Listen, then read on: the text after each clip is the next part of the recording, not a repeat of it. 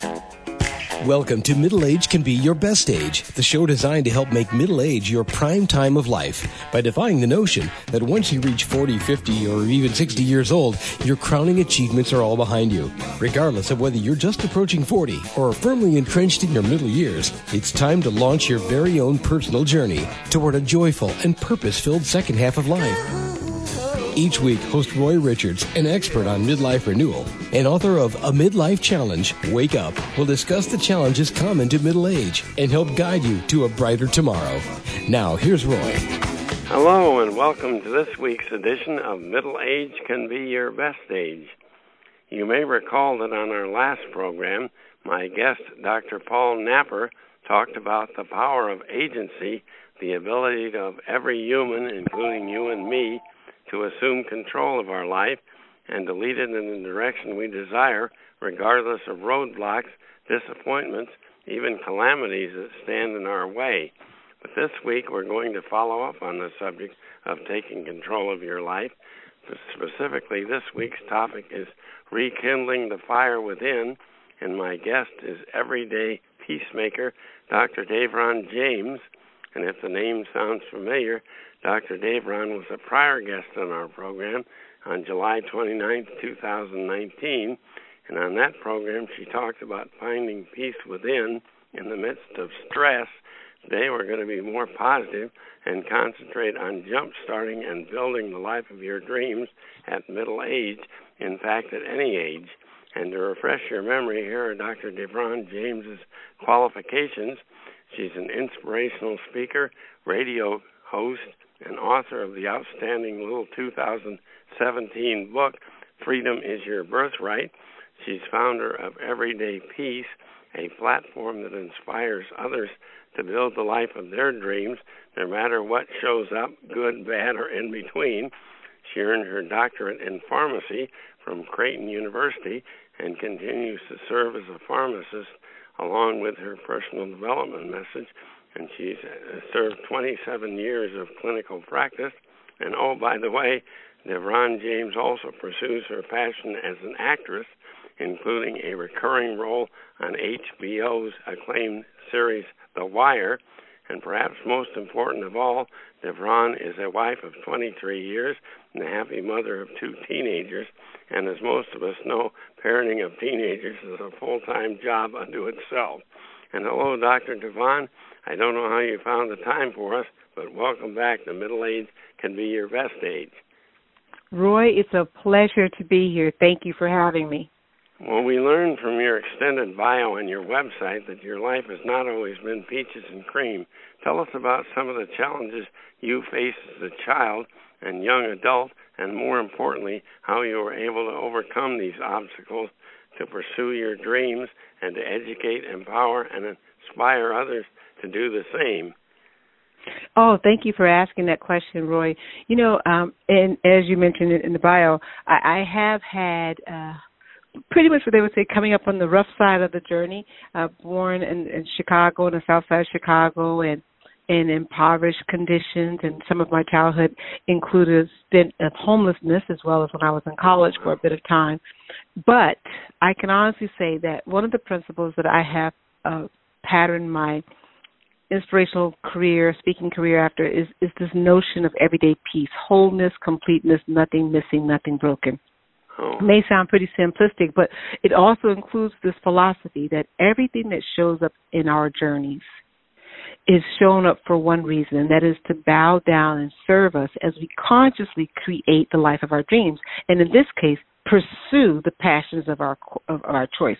So yes, you know, there was roughness, there was a difficulty with my health and failed pregnancies, and there were career challenges, you know, and of course, you know, I've been actually married now 24 years, and the 24 years, you would like to say, you know, 24 years, it's not all been rosy.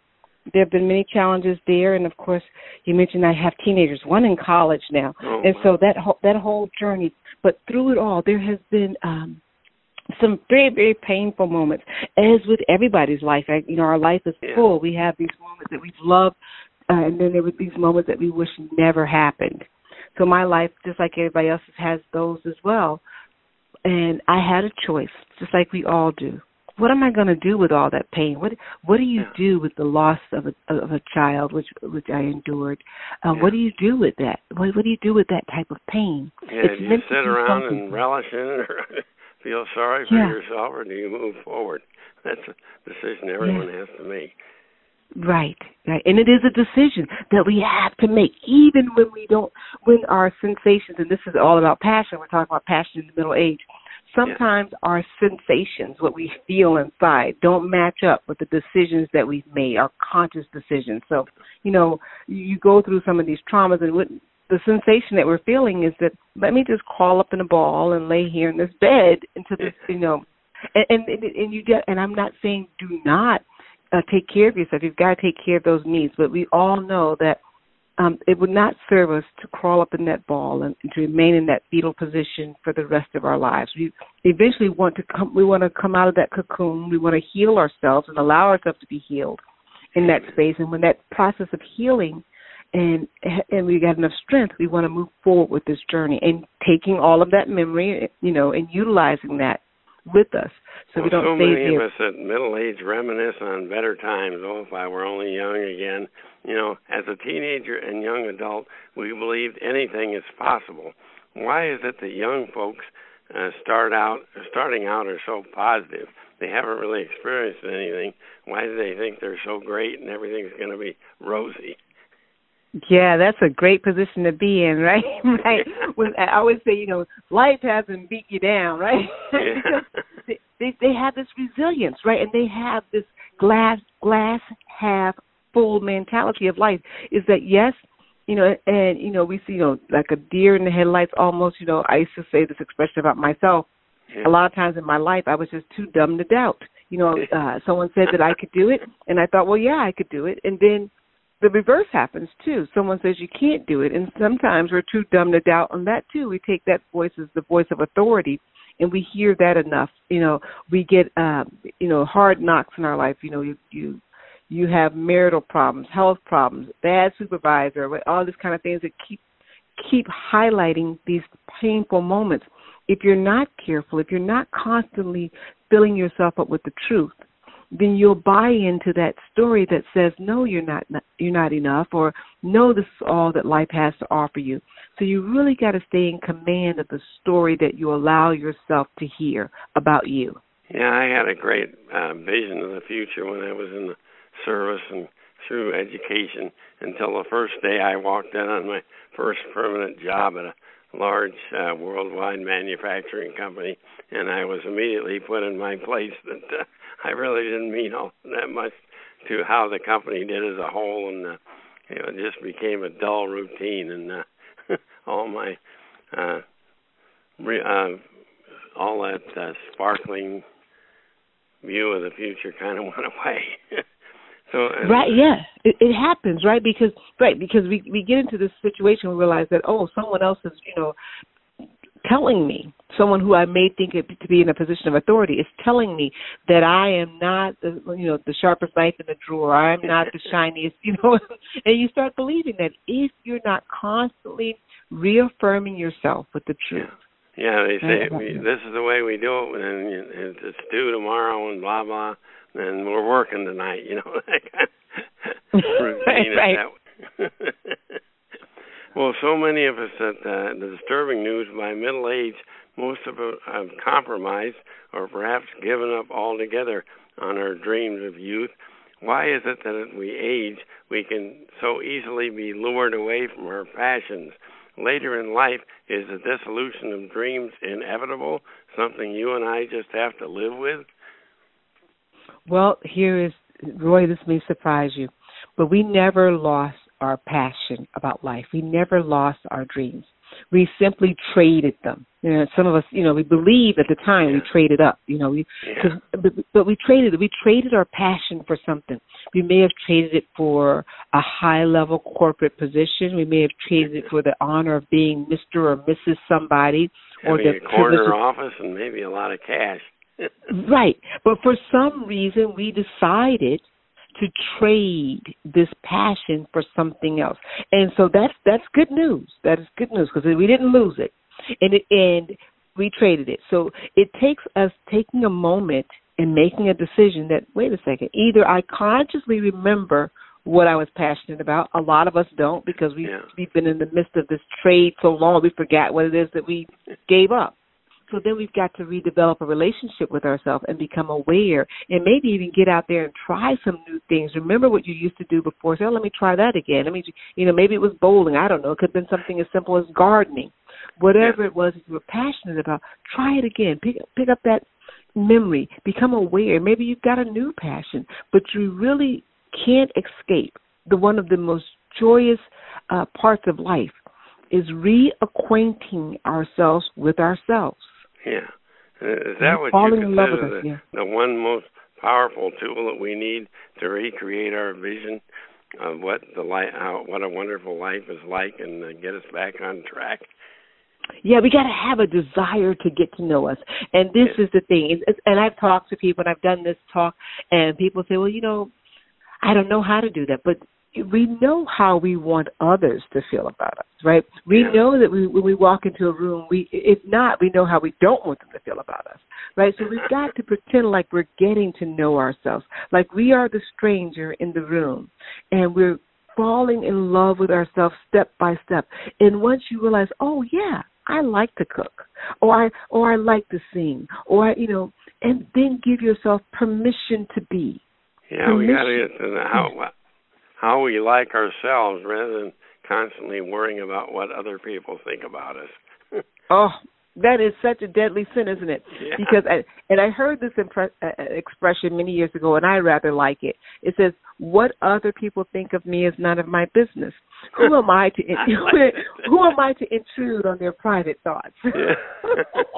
Well, every one of us is confronted with the day-to-day personal pressure of staying healthy, earning a living, raising kids, most of us, interacting with others, not to mention reacting to community-wide, even worldwide shocks like the coronavirus, trade wars, terrorist threats, and stock market corrections. How in the heck can we remain focused on the path to our dreams in the face of all life's distractions, detours, even calamities? Oh, Roy, that's a great question, because life is full of distractions, isn't it? That's for sure. After, and I work in the healthcare field, as you mentioned. I've been a pharmacist for 30 years now, and seen a lot of things, and my heart goes out to everyone who is suffering with the coronavirus, and I'm wishing everyone to take care of themselves and practice, safe hand hygiene and all that, so that they don't contract the coronavirus. But what I do know about life is this: once we pass through this coronavirus, there'll be another distraction that will come. And after that distraction, there'll be another distraction. So we really have to move beyond distractions with our mature minds and say, okay, I understand that life is dynamic, and I'm not going to be able to do anything about the things that I can't do anything about. Yeah, that's for sure. But I will accept responsibility, gladly accept responsibility for getting to know me. Because in all of this, once we get, a few years ago it was the swine flu, and we've been through this. If you live long enough, there's always another adventure behind this adventure. Yeah. But through it all, what remains unchanged and the same is that we are responsible for developing our lives and rekindling that passion for our life experience, for our life's journey. Yeah. Well, in the introduction to your book, Freedom is Your Birthright, you inform us that all of us are free, regardless of past or present circumstances. How would you define the word freedom, and what does it mean to be free? Can a person sentenced to life in prison without parole still be free? Oh, that is a great question. So in the book, I define two freedoms. There's the external freedom, and we're talking about the person in prison. I mentioned in my book, I talk about a person who's in prison. And so that's an external freedom that has been taken. And we know here in America, we have lots of external freedoms that other countries may or may not have. So those are external freedoms. And what we know about those, they're great to have. None of us would voluntarily give away our external freedom. But we freely give away our internal freedom. And this is what I want to say about that. Internal freedom internal freedom is so necessary if we want to live a full, gratifying life. If we just look at some of our entertainers that are no longer with us, and one of my favorite entertainers was Whitney Houston, had a lot of external freedom. She had all the things externally, but there was an internal plaguing, right? We don't know what it was, but it led to her demise, right? Yeah. And so inside of each of us, we have this internal being that we are free to perceive the world the way that best serves us, meaning that two people can view the same event, and one person can say, this is the worst thing that's ever happened. I'm never going to get over this. I'm broken. And the other person can say, this was extremely painful. I'm choosing to learn from this, to grow from this, and this very event here will be the reason that I make it. Yeah, now how does someone develop that kind of an attitude? That's kind of the secret to everything. Yes, that is. Treat this as a learning experience, and I'm going to grow from it. That is the million-dollar question. And then, can everybody do this? And so the answer is yes, everyone can do this. When you stay in the now, in this moment right now, which is where all of our power is, you can make some very powerful decisions that serve you in the future. What people do, however, is they spend a lot of time in the past, in the good old days, which traps them. Right? They're traps in there. They're not using their power because there's no power in yesterday except for to remember it fondly or to remember it painfully. Either way, it's gone. You can't change yesterday. There's nothing more useless than obsessing on something, a mistake you made in the past. You analyze what you did to gain insight for the future, but you don't just sit around feeling bad about it or blaming someone else or circumstances, because that really gets you nothing. Nothing at all. So it's to make the decision that, yes, whatever happened, happened. And no, I'm not going to be a victim to that anymore.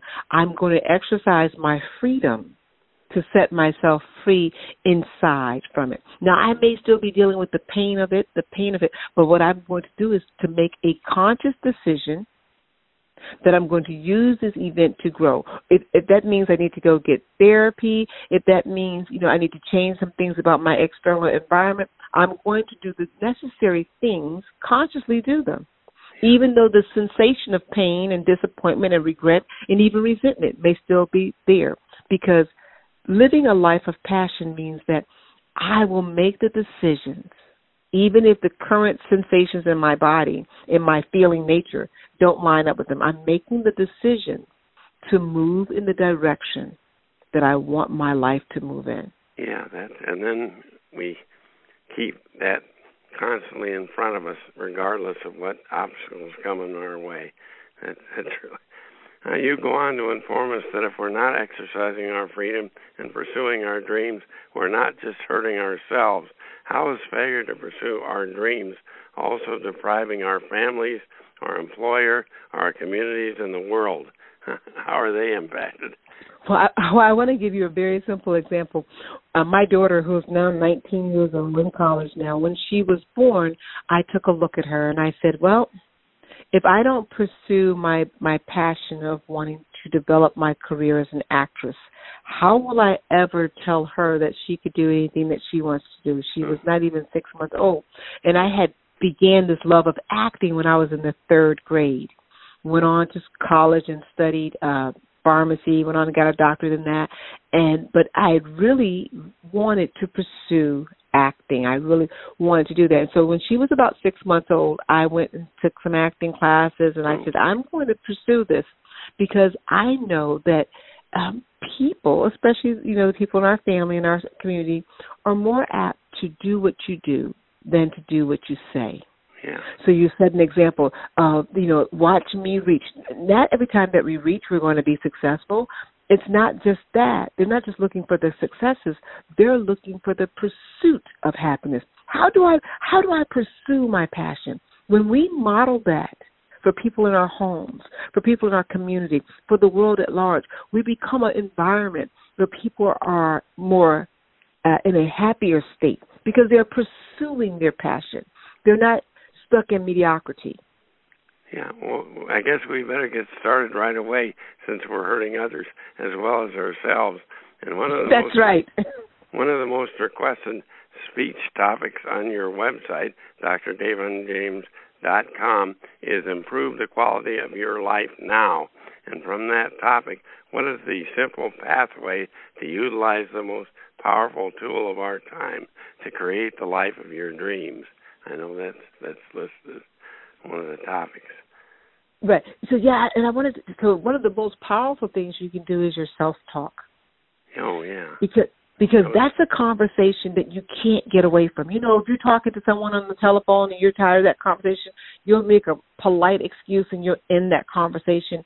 If you're, in a dialogue with someone over the internet, you'll end that dialogue.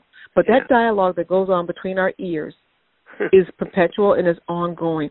And sometimes, believe it or not, it is the harshest conversation that we'll have because we're super critical of ourselves. We believe that we can get better through criticism, and nothing could be further from the truth. Nothing can be further from the truth. When we criticize ourselves, what that causes the ego to do is become, I use this example, a virus is so hard to treat because they say viruses are intelligent. They mutate and they change so that, once you think you got something to kill it, it changes. The ego is much like that. Once your self-criticism becomes so toxic, you think, okay, I'm going to change. And the ego just changes and shifts so that you can't see the self-criticism that much. It hides and it becomes more toxic to you. And so then you're afraid to try anything new because you don't have confidence in yourself. You don't, and who's done that to you? You've done it to yourself through this desire to correct our behavior through criticism. So listen to your self-talk. Avoid self-criticism at all costs. Now, that doesn't mean that we don't try to become the best individual that we could possibly be. We're honest with ourselves. You say, hey, that wasn't the nicest way to speak to someone.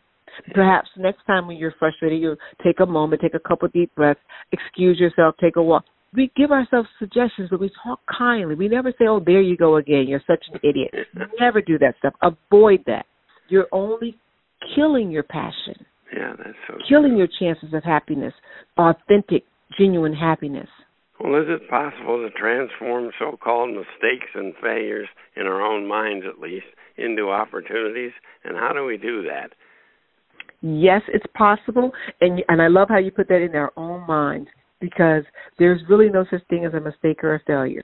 I remember reading somewhere that someone said, I think it was about the light bulb, and I think it's Edison, that, I only figured out 9,900 times or 999 ways not to do something. Yeah, right? I remember and that. So it's all just information. That's it. It's just information. And so when we look at it like that, we say, you know what, guess what I got? I got some more information. One of the things I get a lot when I work with people is that they're so remorseful of how their relationships are going or how they interacted. I said, so now you have information about how you behave when you haven't eaten in 12 hours. So we're going to avoid that. Or how you behave when you only sleep 2 hours or 4 hours a night. So we're going to try to fix that. So you're getting information about yourself. Yeah. Information is power if you choose to use it constructively. Yeah. Well, when you were here last July, we highlighted your acclaimed book, Freedom is Your Birthright, but I'd like to promote it again. And your book promises to teach us how to attain internal freedom, as you know, an essential ingredient to everyday peace. What are some of the tools your book uses to help readers uncover, implement, and take advantage of this internal freedom? Oh, one of the great tools about this book, first of all, I have to say it's a tiny book. So it's under 100 pages on purpose because I really want people to read it from cover to cover and then utilize it as a tool. Go back to it and say, oh, yeah, I remember I read about that. So the book has tiny little exercises in it that are user-friendly. It's not going to take you, a lot of time. There are things that you can do right in the midst of your everyday activities to really help you to restructure your pattern, the way you process things, and the way you maneuver in your world. So these tools in the book help you to gently shift your behavior, gently to use your freedoms, and to be conscious of, even in this moment, whatever's going on in that moment, yes, you are free. Yeah, I know you also have a lot of stories from your own journey and stories of other folks that show that it can be done and how it can be done. Yes, because these are real people. And even though I tell people this all the time, I'm writing the books, I'm living the life, I'm on the journey, and I constantly, as life does, gives me opportunities to review and look at myself and say, oh, Trayvon, this is an opportunity which you've just gotten some information and what you can do with this information and what you can learn more about yourself, so that I am in alignment with rekindling my own passions and pursuing my own passions. And life is busy for all of us, Roy. There's always a reason not to do the things that make us happy. Yeah. But we've got to focus and to know make excuses of why we're not making ourselves happy. Right. Blaming others and circumstances. No one benefits from our misery, not even us. Well, where should our listeners go to preview and purchase your book, Freedom is Your Birthright? Freedom is Your Birthright can be purchased on Amazon. Yep, I found it there.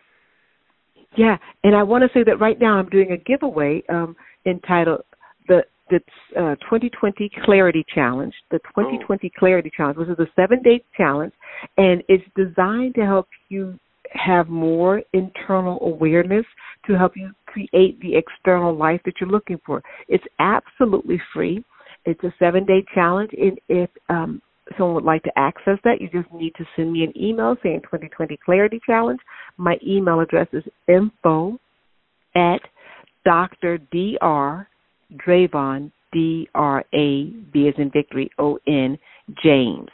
Info@Dr. Drayvon James, and request the 2020 Clarity Challenge. And it'll help you to incorporate some clarity into you. Everything we're looking for, more money, more health, better relationships, is all predicated on the relationship we have with self. Now, is that email address info@drdravonjames.com? Do you need yes, the sir. .com on there? Okay. .com. I mean, yeah, you didn't mention. I knew you need that on there. No, I would highly recommend that people go to your website, drdravonjames.com, because you've got some very interesting thoughts on the various talks that you give, and also a summary of your book and other things. They can also find it on Amazon. And to conclude, as our program debuts on the Internet in March 2020, you and I are being inundated by the media with stories of the very scary potential impact in the U.S. and worldwide of the coronavirus, threat to our health, gatherings, cancellations, restrictions on travel, I should say, and especially here in America, we cherish our freedom to come, go, and interact as we please. So perhaps this seems like an odd point in time to argue that freedom is our birthright.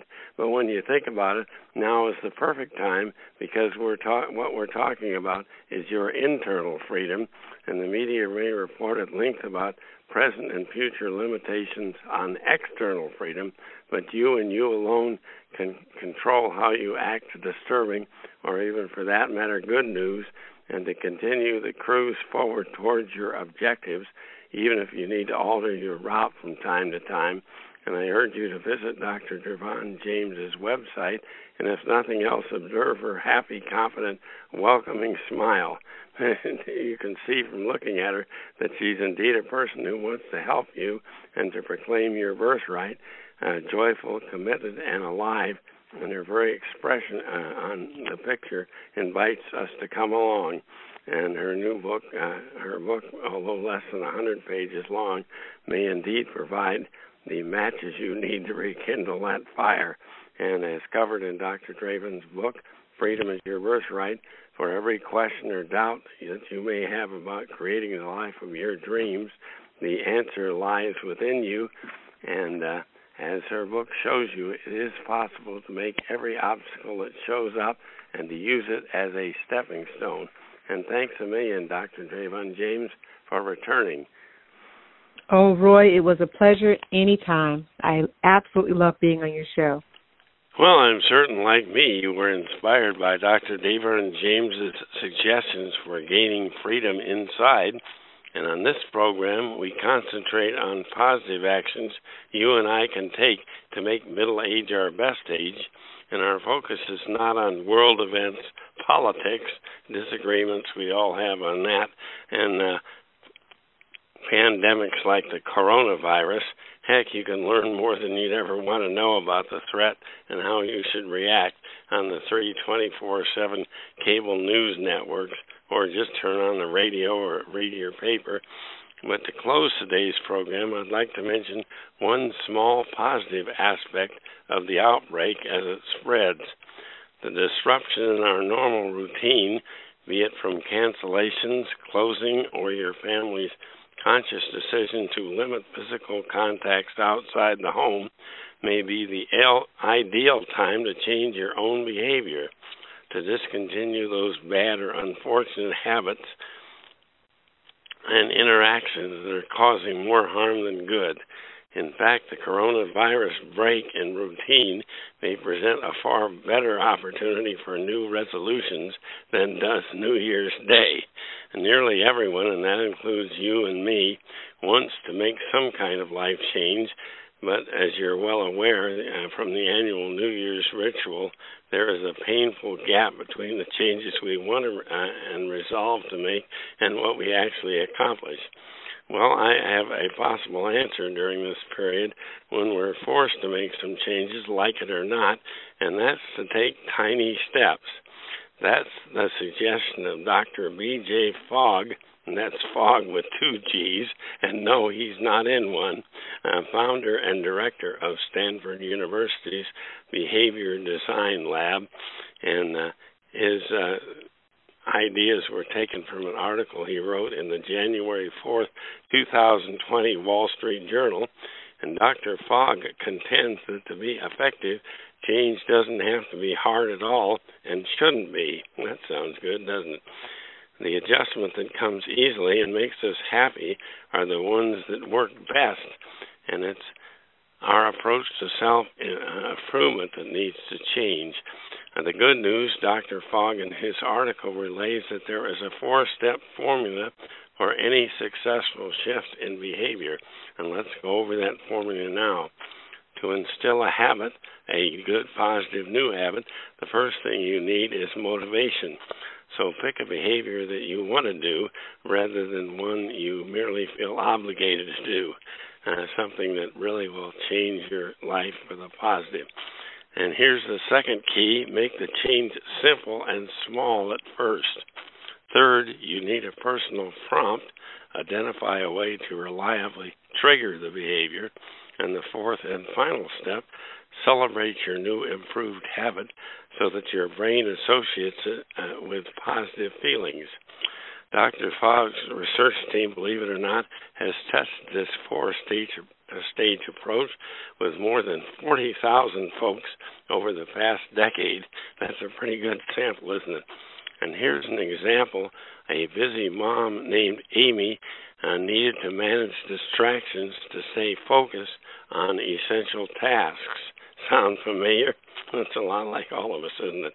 The habit she initially designed was just to write one essential task on a Post-it note and stick it on her car dashboard, so she saw it every weekday morning when she dropped her daughter off at kindergarten. And if you don't get in your car the first thing every morning to go to work or whatever, you can post it somewhere handy in the house where you're bound to see it. Perhaps in the mirror when you're looking to apply your makeup or comb your hair, or perhaps on the refrigerator. And heck, in these pandemic days, you may not go out that much in the car, so be sure it's posted somewhere where you'll see it. And the fact is, by continually seeing this postage note, Amy quickly felt successful, celebrated her success, then moved on to accomplishing the task listed on the Post-it, and then others. And the bottom line, Amy ultimately used the same principles to build a successful small business. And notice her first celebration of success was just that she had posted those notes on her dashboard. It wasn't that she actually accomplished what the note suggested. So you can really start small. With additional coronavirus-induced downtime and or forced behavior modification, this simple 4-step formula can work for you. First, don't think you will have to create motivation. Choose good habits that you already are eager to adopt. Second, go tiny, as Dr. Fogg puts it. Why? Small is successful and sustainable because it is simpler. So start by designing a prompt. We respond almost automatically to hundreds of behavioral prompts each day that we barely notice. For example, when you notice a few drops of rain on your arm, you either go inside, put on your hat, or open your umbrella. And the best way to prompt a new habit is to anchor it to an existing routine in your life, whether it's flushing the toilet, shaving, or applying makeup while looking in the bathroom mirror, or perhaps making your morning coffee. As you try each new habit, celebrate immediately. Cause yourself to feel good in the exact moment, whether it's an inward good job or an external fist punch.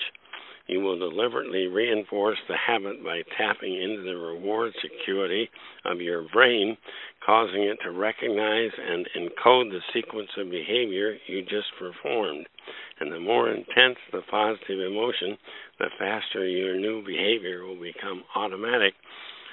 After all, your prior attempts had failed. This time you're actually changing. Isn't that worth celebrating? And it's not primarily repetition over a long period that causes a change in habit. It's the positive emotions you attach to this positive behavior from the start. And Dr. Fogg assures that new habits can be instilled in 5 days or less. Creation of new, healthy, and wise habits works best when folks work together as a family, business, or community, but obviously these days working together has somewhat of a new meaning. Perhaps you can join an online community where participants share success stories and challenges over the internet. It so often is helpful to know that others are battling the same behavior demons that you are and overcoming them. It's very helpful to know that.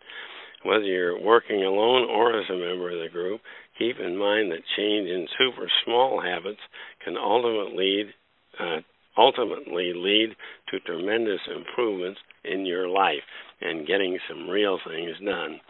Some of the most profound transformations start from small adjustments. And because of the coronavirus, March Madness canceled, NBA, NHL, and MLB action is on hold, and probably along with your kids' sports and activities and your meetings and social gatherings. So instead of sitting around bored and disgruntled, what a perfect time to concentrate on changing your life once and for all for the better. And it's best to begin with tiny, and as you succeed with the small, emphatically celebrate your success, then move on to the next, perhaps harder but clearly achievable, and you'll ultimately celebrate the coronavirus that it made you pause. And of course, we don't want someone else to become ill, perhaps even die from COVID-19, but you will become a firm believer that inside you are free and that you can make your life better under any circumstance. And that's our program for today. Despite any behavioral modification you make voluntarily or are forced into, always keep in mind that middle age can be your best age and that you yourself are primarily responsible to make it happen. And talk to you next week on Middle Age Can Be Your Best Age. You've been listening to Middle Age Can Be Your Best Age, hosted by Roy Richards, an expert on midlife renewal and author of both A Midlife Challenge, Wake Up, and Wake Up, Captain and Crew, Restart Your Engines. You can learn more about Roy and his Middle Age Renewal Training System by visiting his website, middleagerenewal.com.